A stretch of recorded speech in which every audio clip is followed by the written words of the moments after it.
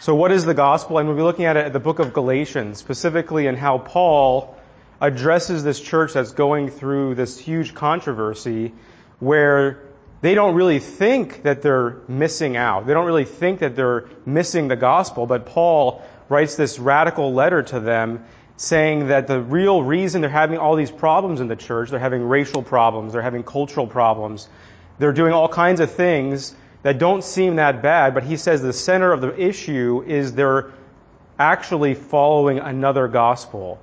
And to put that in perspective, this is probably 15 to 20 years after Jesus died. So that can be kind of shocking to us that a church that was planted by an apostle who saw the risen Lord was rejecting the gospel within 15 and 20 years. And probably very soon after the church was planted. That's just kind of like a radical thing. We think that the apostles had it all together. We think that these churches that had all these apostles, and they probably even knew people who saw Jesus risen and from the dead and ascending into heaven, that they would have it all together. But they didn't. And so that is just as beginning, as we think about that's an encouraging thing as we think about our day and our struggles. Because if they were affected by schism and heresy and all these different problems within this short period of time, then we shouldn't be surprised when it happens in our day. And it's okay. It actually allows us to okay, let's just go back to God's Word and be refreshed by that.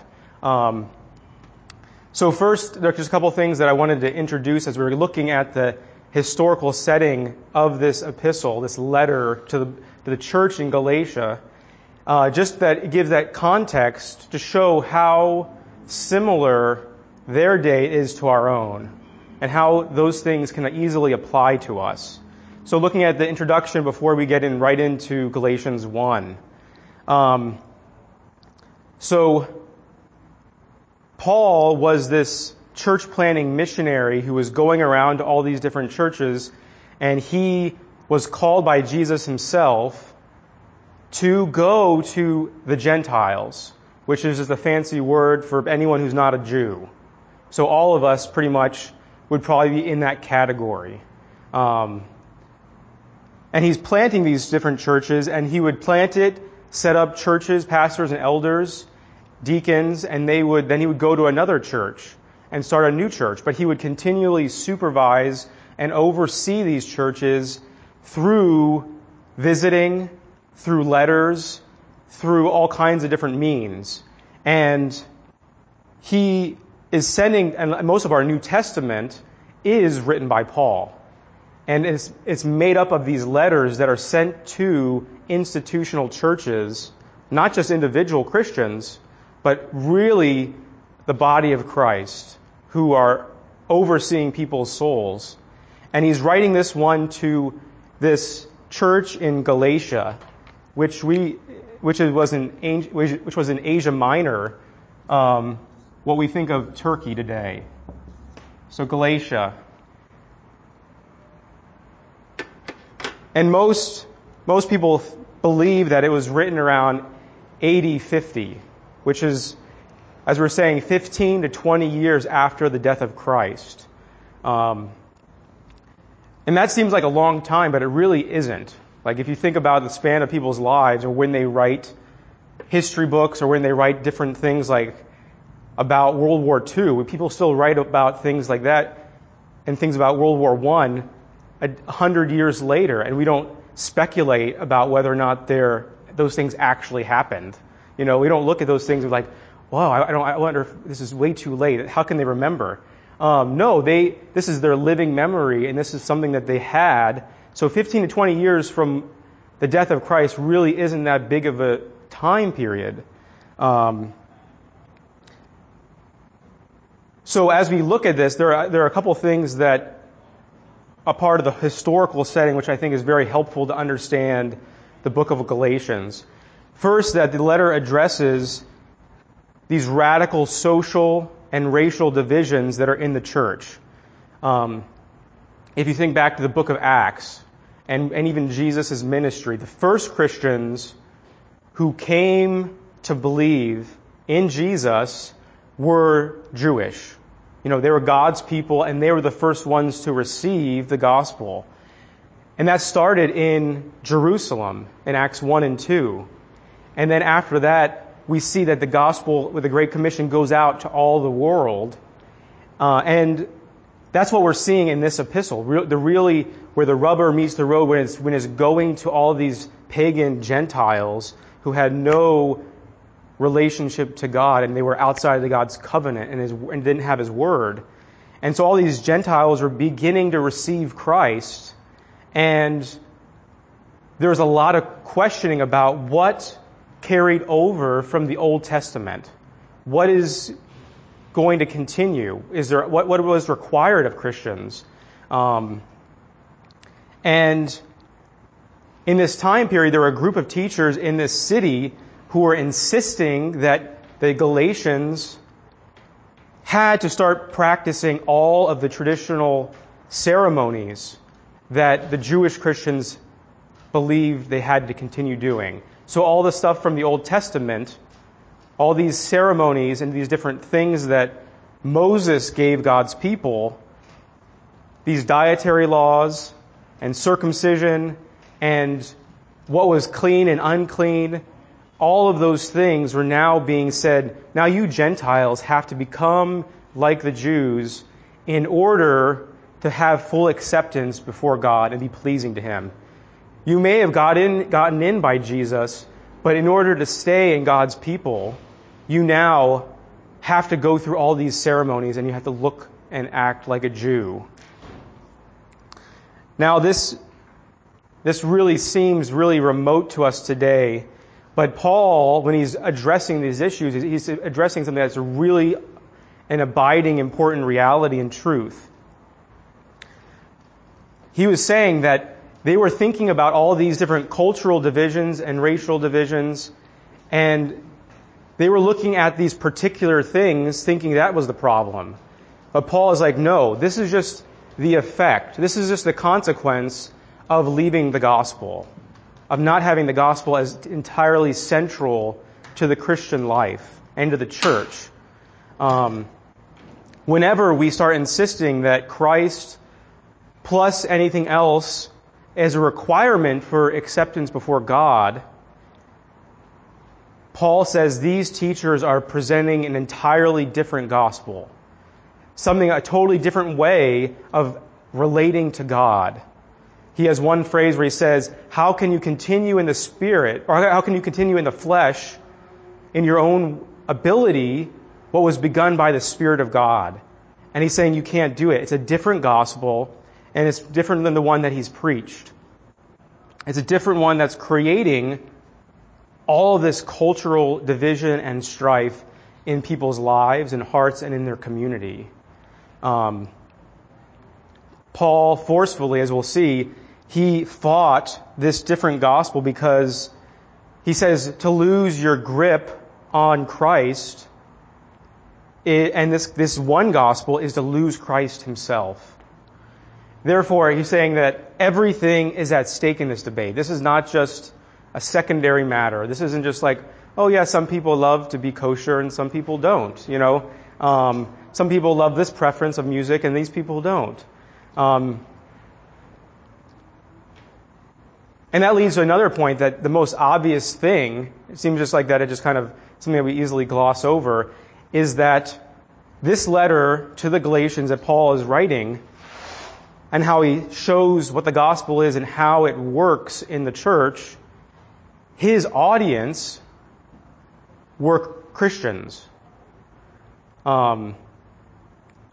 Professing Christians is the people who he was writing to.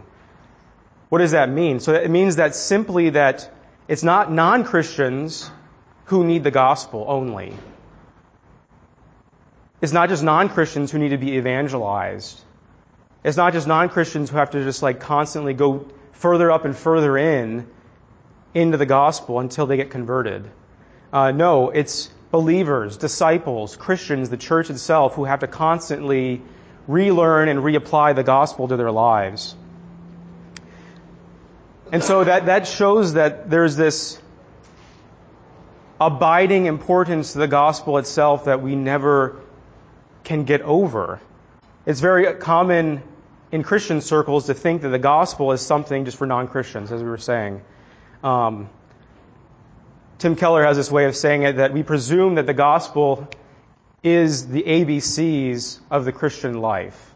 That it's just like what new believers get, is what you just kind of just start off with, and we don't need to hear it after we believe. And that we just need to move on to more practical things, or more advanced doctrines, or really mystical experiences, or mountaintop things that are going to get us going in the Christian life, that are going to put wind in our sails. And Paul comes and says, no, you guys have it all wrong. The great declaration of the gospel is written to believers. He's writing this to believers because he wants to unpack further and further how the gospel relates to all the life issues that confront us. The disunity in our churches today, the racial problems, the exclusivity, the pride, all in our own hearts, cannot be eliminated or overcome with just the command to be better people, to try harder, to be better Christians. But it's by calling us to constantly live out the implications of the gospel. So Christians need this gospel as much as non-Christians do. And the problems only come in our lives, in our churches, when we tend to forget that. The fruit of the Spirit that Paul will get to at the end can't be cultivated in our lives either through traditionalism and just doing something because we grew up with this, nor through just constant innovation and trying to have mountaintop experiences. But the only way the fruit of the Spirit can actually happen in our lives, in our marriages, in our relationships, in our own hearts, is on the fertile soil of the gospel, being constantly learning to abide more and more in the vine of Jesus. And that's why we can never outgrow the church. We can never outgrow the communion of saints, because we're just constantly having to put off our old man, our sin, and learning to apply the gospel in deeper, more meaningful ways. The gospel shows us that our spiritual problem lies not only in failing to obey God, but also that relying on our obedience to make us fully acceptable to God and others. The gospel shows us that even how we relate to each other, those things are affected by how we think about our identity, how we think about ourselves, how we think about how we relate to God and to each other.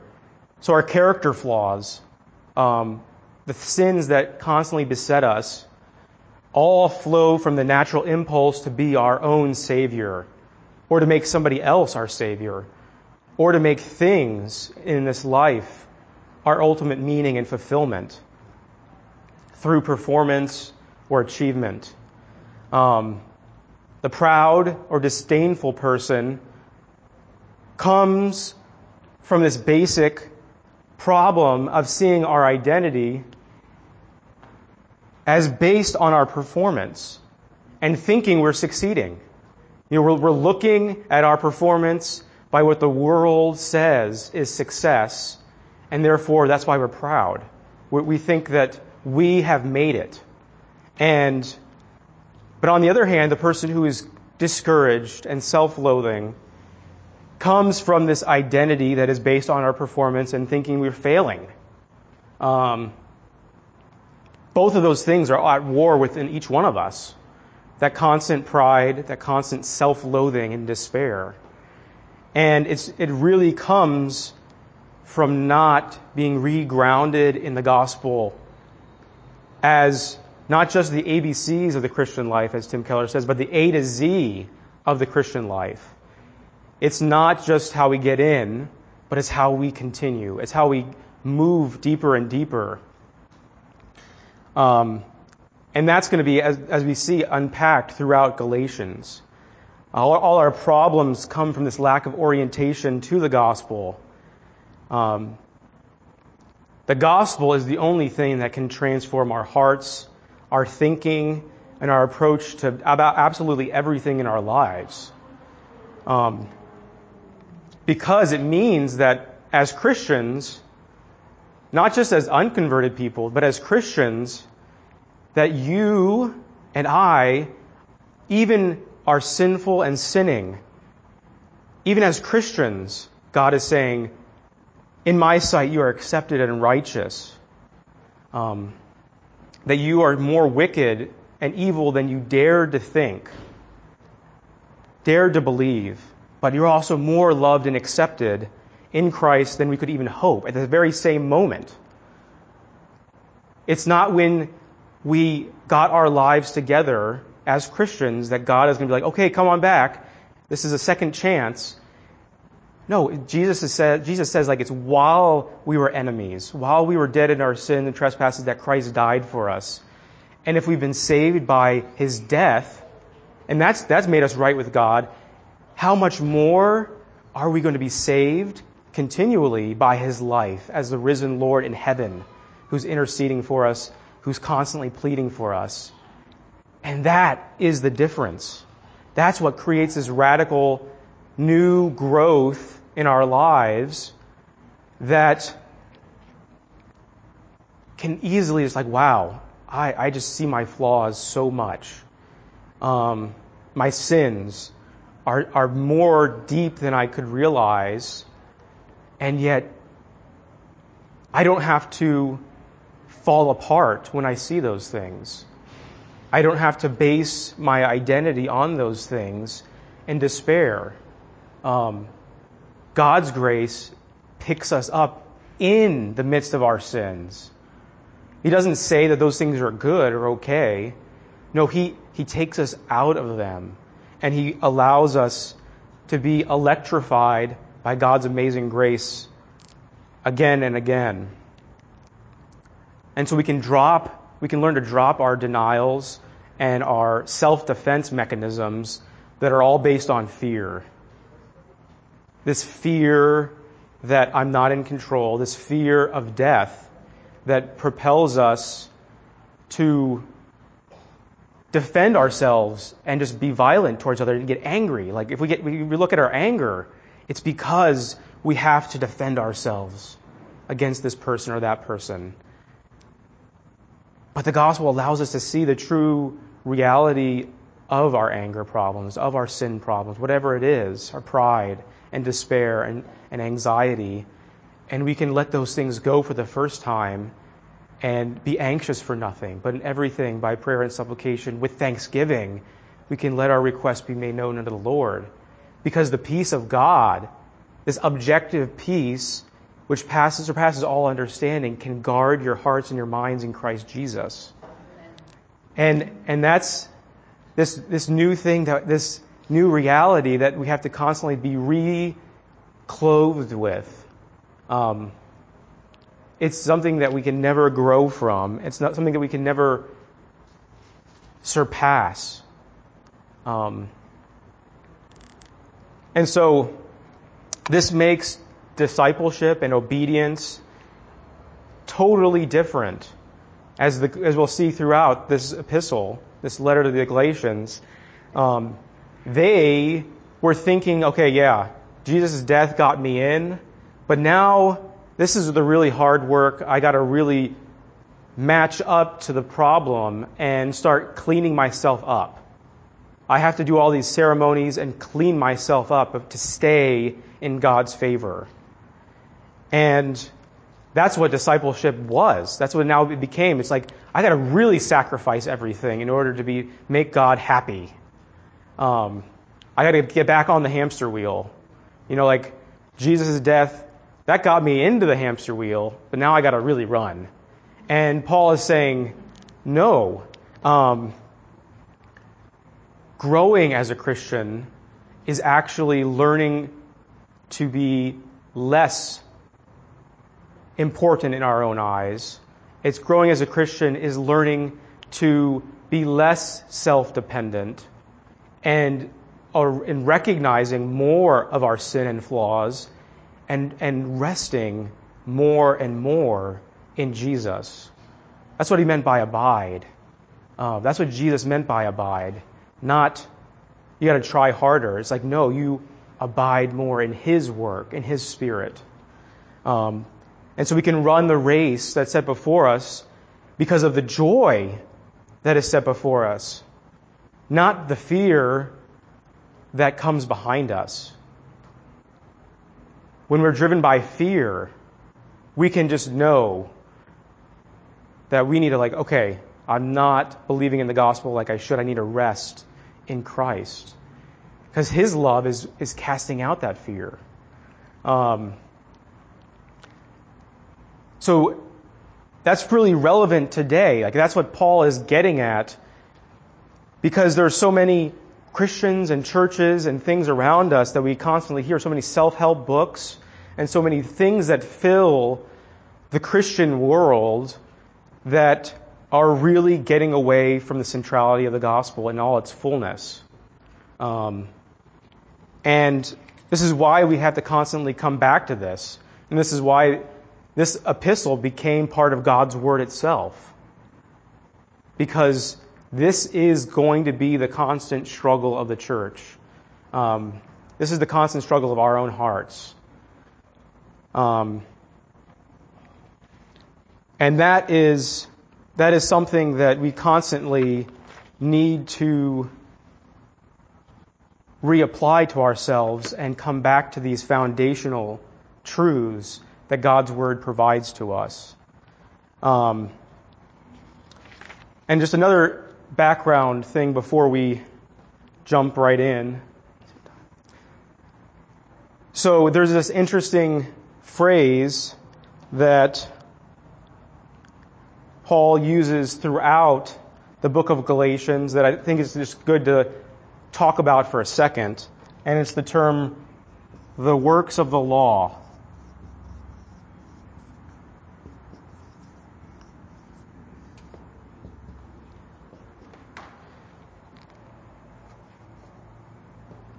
And it's very much related to the problem that we see throughout the book of Galatians, and I'll unpack a couple of reasons why it's really important to think about this. So,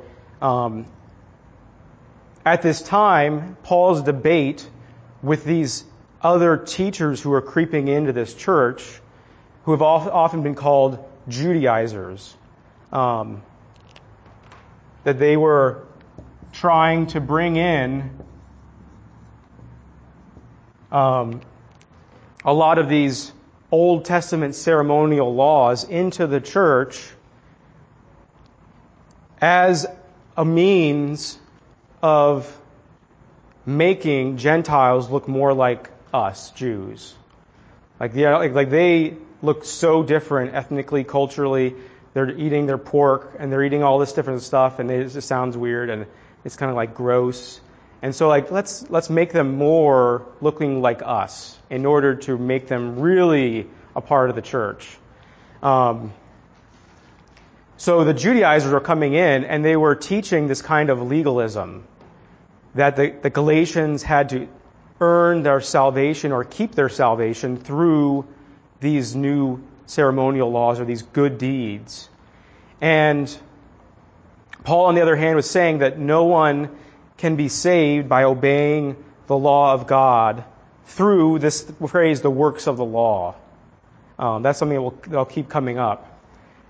Rather, we're pardoned, we're justified, and we're declared righteous by God based on the work of Christ alone, not our good works. And so in this view, the term the works of the law is being defined as good deeds, this moral effort to come and stay in a relationship with the Lord. And over the last several years, there have been many people who've come in and tried to reinterpret this phrase, and say it's really not about legalism. Rather, it's merely this national identity where it's only referring to these customs. It's not really people trying to earn their salvation, but it's just circumcision and dietary laws and other clean laws. And so in this new perspective, there's this idea that the works of the law is not our moral performance, but it's just adopting these Jewish cultural problems and ethnic boundary markers, as it were. And so they say, like, no, the Judaizers weren't really, Paul's problem is not pressing this works righteousness system of salvation that the Galatians were falling for, but it was just becoming culturally Jewish. And so the problem is that the Judaizers in this church, they weren't legalists, they were nationalists. And so that's really the problem. But this is a wedge that you'll probably hear a lot about the book of Galatians that I think is just, we can't really separate these two things. The book of Galatians is really addressing that at its heart, it's that it is those works and ceremonies and that racial pride of identity and superiority that is the problem. Like, that is those are just the ways that this church was attempting to have superiority over others and try to have their right standing before God based on their race, based on their cultural preferences and their heritage. That nationalism in this book is a form of legalism. Legalism is adding anything to Jesus Christ as a requirement for acceptance before God, including one's national identity and preferences, and all those clean laws that we can think of, like the icky factor, the things that make us say, oh, that's gross. Those people are gross. That's what the Judaizers, the Jews were thinking about the Gentiles. Anything that, like, wow, I don't want to be associated with those people because that's disgusting. The ew factor of that we as Americans can very much relate to. There's a very American way of life that we can easily do the same exact thing to, where we don't want to associate with certain kinds of people because they look different or smell different or act differently and make us, like, cringe. And really that's the same exact thing that's going on. That nationalism that we all are very susceptible to can easily bleed into our churches, and we can confuse that with the gospel. We can confuse that with what Christ has declared in His Word. So Paul is talking about the works of the law as anything that we can boast in. That's why we know that there's really no difference between that nationalism and that legalism. He's saying anything that you can try to boast in or be proud in at all, whether it's circumcision or your diet or being, on the paleo or on the keto or whatever it is, anything that's like going to make us think that we're keto diet, the keto, Keto. Okay. I'm saying it wrong, I guess, maybe. Any of those things that aren't necessarily bad in themselves, but they make us boast and make us proud and think we have our life together. And that's what actually improves our standing before God and maybe each other. That's what he's saying ultimately the works of the law are. Anything that has spiritual pride, self-salvation, is this legalism. And so Paul's defense is saying that we cannot win God's favor by this human accomplishment or status. And I think it shows us two really important things. Why belabor this? Why talk about these Judaizers? I think it shows us first like how subtle and how quickly the gospel can be undermined by even good things from within the Christian community and the church. The Judaizers and these people who were coming in, they weren't these full-blown legalists who flatly rejected Christ. I think that's what we have to really understand, is like they weren't coming in and saying, yeah, Jesus, yeah, he really didn't know what he was talking about. We need to not even rely on his death and resurrection. You need to just like fully pay for your sins and do all. They weren't saying that. They weren't saying you don't need Jesus, and if you're a good person, you'll go to heaven anyway, which ironically is what most Americans believe. So they weren't even going as far as our culture does.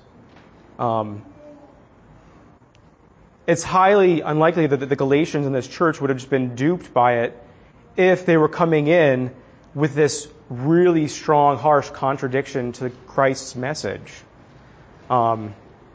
Instead, the Judaizers, this group of false teachers, were saying Jesus was critical and crucial to getting you saved. But faith alone in him is not enough to grow into your full acceptance before God. You know, you may have made Christ Savior of your life, but now you need to make him Lord. You've given over this little bit of your life to Jesus, but now you need to give over even everything, even more. You have to adopt this full range of ceremonies and rules and cultural customs to show how much you really love Jesus. So see how subtle that is? See how different that is? They weren't just coming in saying, you don't need Jesus or his death to atone for your sins. They weren't saying that. They were saying that you need to continue to relate to God. You need to adopt these certain things to be accepted, to obey these particular hard rules. In the same way, this kind of like subtle moralism doesn't grow in our churches through that blatant denial of being saved by grace alone, through faith alone, because of Christ alone, to his glory alone. Rather, it's more likely to be undermined by new forms demanding cultural conformity of some kind that are just as subtle as it was in this time period. And then a second thing I think that we see as this, just thinking about this background, is that this debate isn't coming in and it's not about the finer points of doctrine necessarily. Like it's not debating these finer points of doctrine, even though he brings doctrine in. He's not only concerned about those things, but he's really concerned about the unity of the church and the community of the saints and how we all relate to each other. So that's like the instant thing that's making him say, okay, this is a deeper problem, because he's so concerned about the Christian church's community and how the fruit of the Spirit is being developed in our lives. Because it's related to this fundamental misunderstanding of the gospel. Any questions or thoughts before we jump in with our remaining time? I know that was a lot, but I think that background will just help us as we unpack it more and as we think more deeply about this really critical thing and how practical this is for our daily lives. This church was going through so many similar things that we go through, and it just inherently teaches us a lot. Yes? So when you talk about following the laws and like the Judaizers were talking about, are they basing those laws off the Old Testament, or is it some other source that they're using? Yes. Laws? I think that it's partially the Old Testament and specifically circumcision as a means of entering into God's community and his covenant church. And so that they were primarily looking at that, but they were basing their understanding of what circumcision was on the early, that time period's legalistic understanding of how to relate to God. So they were taking something like circumcision that was a good thing in the Old Testament and just totally distorting the purpose of circumcision and these ceremonial laws, and thinking that they could actually achieve a right standing before God. So they were taking something good, like these ceremonial laws, and they were just filling it with different meaning entirely. Does that help? Like I've been reading Leviticus. Yes. Recently. Okay. There's a lot of laws in There are. It's just, it's crazy. Just reading through that. But, the different animals that you could eat and more like the ones you shouldn't eat. Mm-hmm. Talk about swords and all kinds of. I know. And just like when you specifically see like how all those things, I was just listening to a couple of them, and how the gospel writers oftentimes are laying out the work of Jesus very much in the sequence of those laws. The Jews didn't even see like how Jesus was fulfilling all those things. And so these Judaizers were missing the point of all those laws, and they were taking those good things and they were saying that they themselves are what's making us right with God. But Jesus comes along and he's fulfilling all of those things. And does that make sense? So they're taking these good things from the Old Testament, but then they just were missing how they pointed to Christ. Yes? Can you speak to, so on one hand, the gospel is not moralism. Right. And yet at the same time, we've got these fruits of the Spirit that he's going to talk about in just a couple chapters. Yes. That is supposed, like ideally, a transforming Christian life Yep. will look different. Our behavior will change. And even talking about shedding nationalism, in my mind, I'm thinking like, maybe I am more tribalistic than I realize. Like, I'm not having homeless people at my dinner table. I like being kind of with the shiny, happy people in the Christian church that I associate with and like me. So a gospel-driven life should entail transformed behavior. Right. And yet, it's not a moralistic theology. Mm-hmm. Can you just help me understand Yeah. how that transformation comes, and yet is it a defining characteristic? Yeah, that's a great question. So the question is, how do we define the Christian life in opposition to moralism, and how is it different? Well, as Paul is going to go on and later on to say, a lot of people look at the book of Galatians and think that it's primarily about justification, being declared righteous, when God declares us righteous when we have faith at the first moment. But actually, it's much more about the Christian life. Later on in Galatians, Paul says, how can you continue, as we said, in the flesh, which is by our own effort, doing things when you began by the Spirit? And so his question implies that you can't. Like, the Christian life is actually, what he's talking about is sanctification, the growth of the fruit of the Spirit, is continually a gift. So everything that Jesus in the New Testament commands of the Christian life, he actually provides. There's nothing in the Christian life that he himself isn't giving to you. So the very capacity to have faith is a gift. The very capacity to persevere is a gift. And the only way that we actually, in some sense, access that isn't by trying harder, by our own will, independence, and strength, which is moralism, which is legalism in a different kind. It's like, okay, here's God's 10 Commandments. Those are all good things, and you just need to try harder. That's moralism and legalism.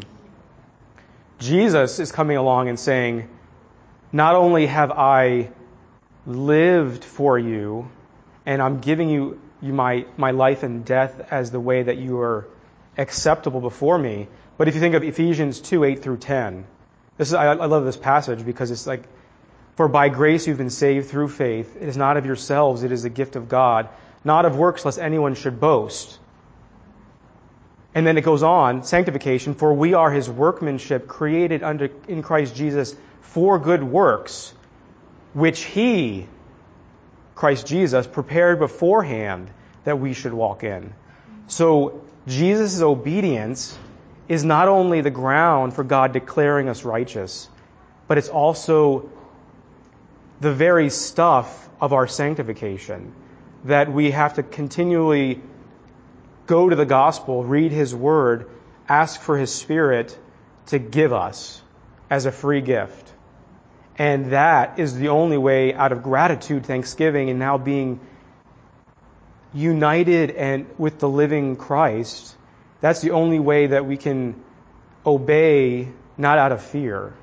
It's because we're like, wow, I am so accepted before God, and his righteousness is like not only clothing me, but it's that now his love is being spread abroad in my heart. That's Paul talks about that in Romans 5, and then going through 6 through 8, the whole Christian life is that Christ's love comes to us while we were dead in our trespasses and sins, and then gives us the faith to believe him, and then the Spirit spreads abroad in our hearts that same love.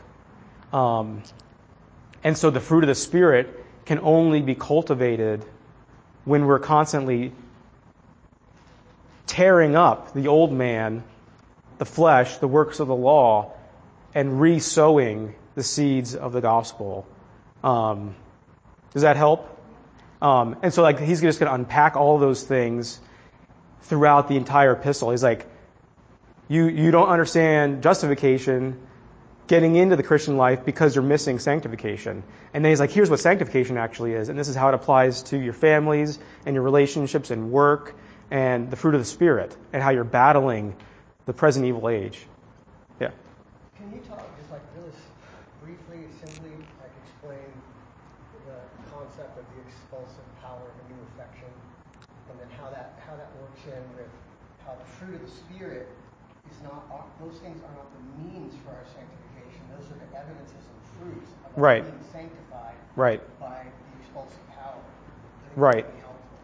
Sure. So, as we'll go through, the term, as we'll see, the term gospel itself means good news. It's from the term, the message of the good news that in the gospel. It's something that's objective and that's outside of us. So all of these things of boasting, the works of the law and the flesh, are constantly causing us to look within. We're constantly bent in. We are navel gazers, and we just we think sanctification in the Christian life is constantly fruit checking, fruit inspection. Fruit inspection, and we're just looking inspection and white glove, and Paul, as someone who is sent by the risen Christ, is saying something that's outside of us. He's saying this news that can't be changed by how we feel or what we think, and it's something that's supposed to lift our eyes off of our own works of the law, whatever they may be, and look to something that we could never have made up. That we couldn't, the Galatians and the Gentiles weren't going around asking the kind of questions that the gospel answers. And it wasn't something that they would have made up, but it's something that's declared over us and causes us, because the faith of the Spirit gives us, we're allowed to look out and see what God has done for us in Christ. And it's that mesmerizing, beautiful message of God's gospel. It's so good that causes us to actually stop and wow, God is actually good. If we think about it, most of our problems as we go day to day, most of our fears and anxieties all stem from the fact that we don't believe God is good. We all know we're guilty. We all just know deep down that we're guilty. But the gospel is coming and making us realize, no, but God isn't just this angry judge who's just out there wanting us to get back on the hamster wheel. He's so good that he decides to send his own son, not to change his love for us, but because he loved us, he sent his son to do all this and more than we could ever ask for. And it's when we are mesmerized with that we can start forgetting about ourselves. We can start thinking of ourselves less, not less of ourselves, but thinking of ourselves less often. And that is the expulsive power that propels us to, when you love someone, you just accidentally almost mimic them. You know what I mean? Like when you love someone, you just start mimicking them. You're like, wow, that is so beautiful. That's an amazing person. I want to be like them. And that's what happens. Is like and it's so much more radical with Jesus because he actually is giving us those things that make us like him. Sorry, I didn't mean to start preaching, but does that answer? Okay. So you said that the problems that the church in Galatians were having apply to us now. Yep. So what are examples that you could think of that you've seen that in the church in general, where we'll just to be right before God?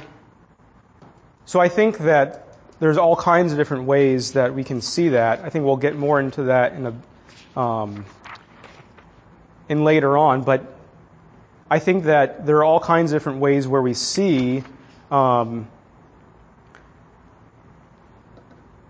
those cultural problems come in, those nationalistic kind of problems come in, but also more subtle ways where we think that we're saved by the quality of our faith.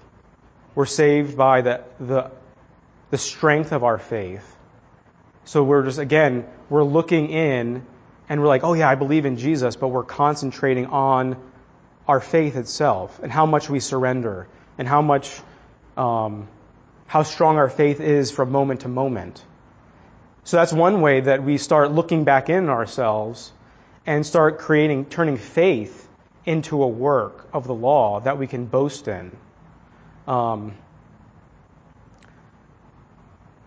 That's one big way that can happen.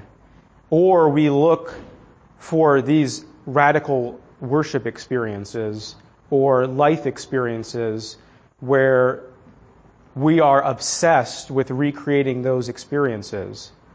And we can think that, man, I'm really screwing up in the Christian life because this year I just have not had my devotions every day. And I haven't prayed as much as I want to. I mean, those are all good things. Faith in Christ is a good thing. Reading your Bible and devotion is a good thing. But we're thinking that those things show how much we're saved. Or how much, we might not put it that way, but how much God delights in us. Or is pleased with us. So those are some subtle ways that we can do it. Thinking like that I'm really not pleasing to the Lord or doing well in the Christian faith because, man, on Sunday I just don't feel anything when we're singing and praising God. I just don't feel anything. I'm numb inside, and it's hard to get out of bed, and I can't do it. I don't want to go to church. I don't want to be faced with my friends or family. And so we see that all that problem is looking in on ourselves again and not out at Jesus, at the object of our faith. Our constant problem is to think that it's the strength of our faith that is going to solve everything. But strong faith in a weak, worthless object is foolish. It's with Jesus, the weakest, smallest amount of faith, the size of a mustard seed, in Him can move mountains. It doesn't matter the size of our faith. The weakest faith holds on to Him and receives everything. And we're constantly being tempted to look to our faith or our experience as the guiding thing. I'm always reminded of John Newton, the author of Amazing Grace, and who was an amazing writer. And he said that there are usually 3 stages of the Christian life. And he says, like, the first stage, if you think of the book of Galatians kind of like this, where people get saved and they're converted and they're just like on fire with Jesus and they love him, and it's like an amazing, amazing time. And then things start getting hard, and they don't read the Bible as much, and they're not passionate about things, and it's hard, and they have their besetting sins just keep railing on them every single day, and so they start like, man, why can't I have as much faith as I did? Why can't I be like that? Like when I first became a Christian. And most people stop in that second phase where they're just miserable and their joy is being taken away from them because they're looking to the experience of faith itself. They're not looking to Jesus. They're not looking to his work. They're looking to those experiences. They're looking to the strength of their faith. And Jesus, and those are our wilderness experiences, like Israel going through the wilderness. And Jesus is actually bringing those difficulties into our life to wean us from our faith in our faith. Like that's what Jesus is actually doing. And he's using those wilderness experiences to wean us from faith in our experience and faith in our faith. And so that promised land where we're going into this new phase where we're able to recognize, no, the fruit of the Spirit, having the joy of the Lord is my strength. It's dying to even your faith in some sense. We have to put that away and stop having faith in our past experiences, faith in our faith. And that's what actually brings joy back. That's what actually really brings delight back. And there's so much in the Christian world today, in the church, that is going back to our experiences, going back with fear to, man, maybe the Lord just doesn't as delighted in me as he once did. Sorry, I don't know if that helps. Those are great questions. Everyone's had great questions. Thank you. Any other thoughts before I guess we have 5 more minutes. Before we wrap up. So, just as a foretaste of getting into this section, we'll be discussing, why we'll be reading the beginning part of Galatians and seeing Paul freak out in some sense on the Galatians and sound really angry. And he begins his epistle unlike any other letter, where before he's like, oh, I just am so thankful for these gifts that you have, and you guys have so helped me and ministered to me. And he goes on this praise report.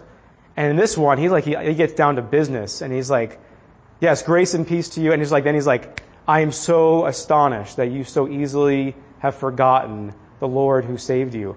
And he just gets into it, like right from the start. So this is like a radically different kind of letter where he has to go on defense of why he's an apostle, why the gospel message is so radically different, and why those things are important. Yeah, you have a question? You may have covered it earlier, but this was one of his early, was this not the first? It is. They probably think it's one of his first that was around AD 50, within 15 years of Christ's own death.